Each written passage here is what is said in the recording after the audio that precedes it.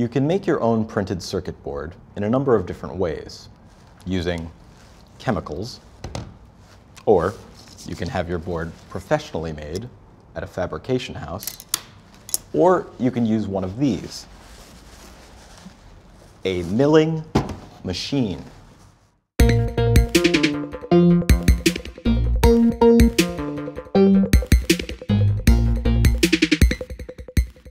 As always, you'll need to start with a design for your board. The other mill accepts most common PCB design file formats.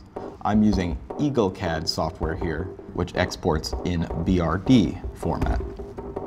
But this time, instead of my own design, I'll be using this capacitive synth layout from the other machine company, because I want to play it. The capacitive synth only has one layer of traces, so we can use a single-sided copper-clad board. If we were milling a double-sided board, we'd use a bracket to make sure both sides line up properly. But we're keeping things simple, so we'll just use some double-sided tape to keep the board stable during milling.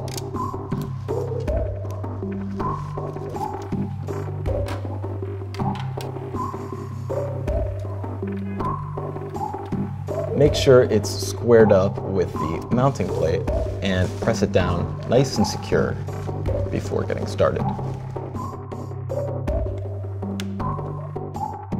The other mill software is pretty straightforward. Open up the board file for our project and specify the end mill size we'll be using. This design can be cut using 1/32 and 1/64" end mills. We'll start with the smaller of the two, which will only be used for the holes and a few tight corners. After the mill goes through a quick calibration process, we can begin cutting copper.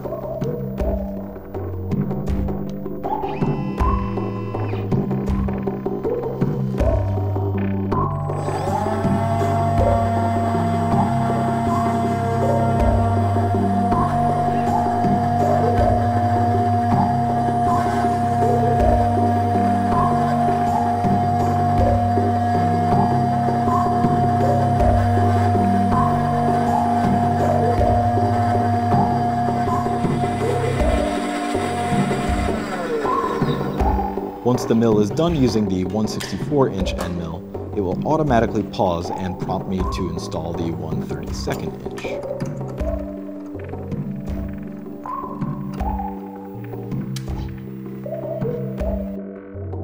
Since this is a relatively large board, the entire process takes a little under 2 hours to complete.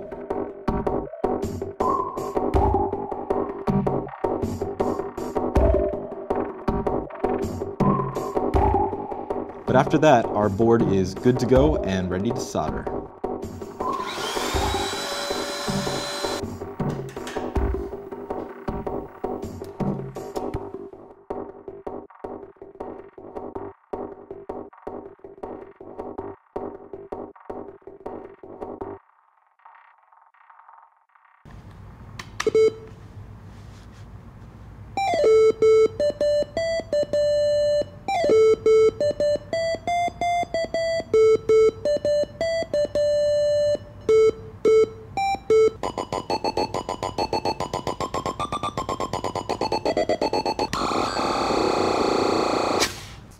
Pleasingly glitchable, capacitively touchable. I like it. Keep in mind, you can make more than just electronics with this thing. You can also make cat pins.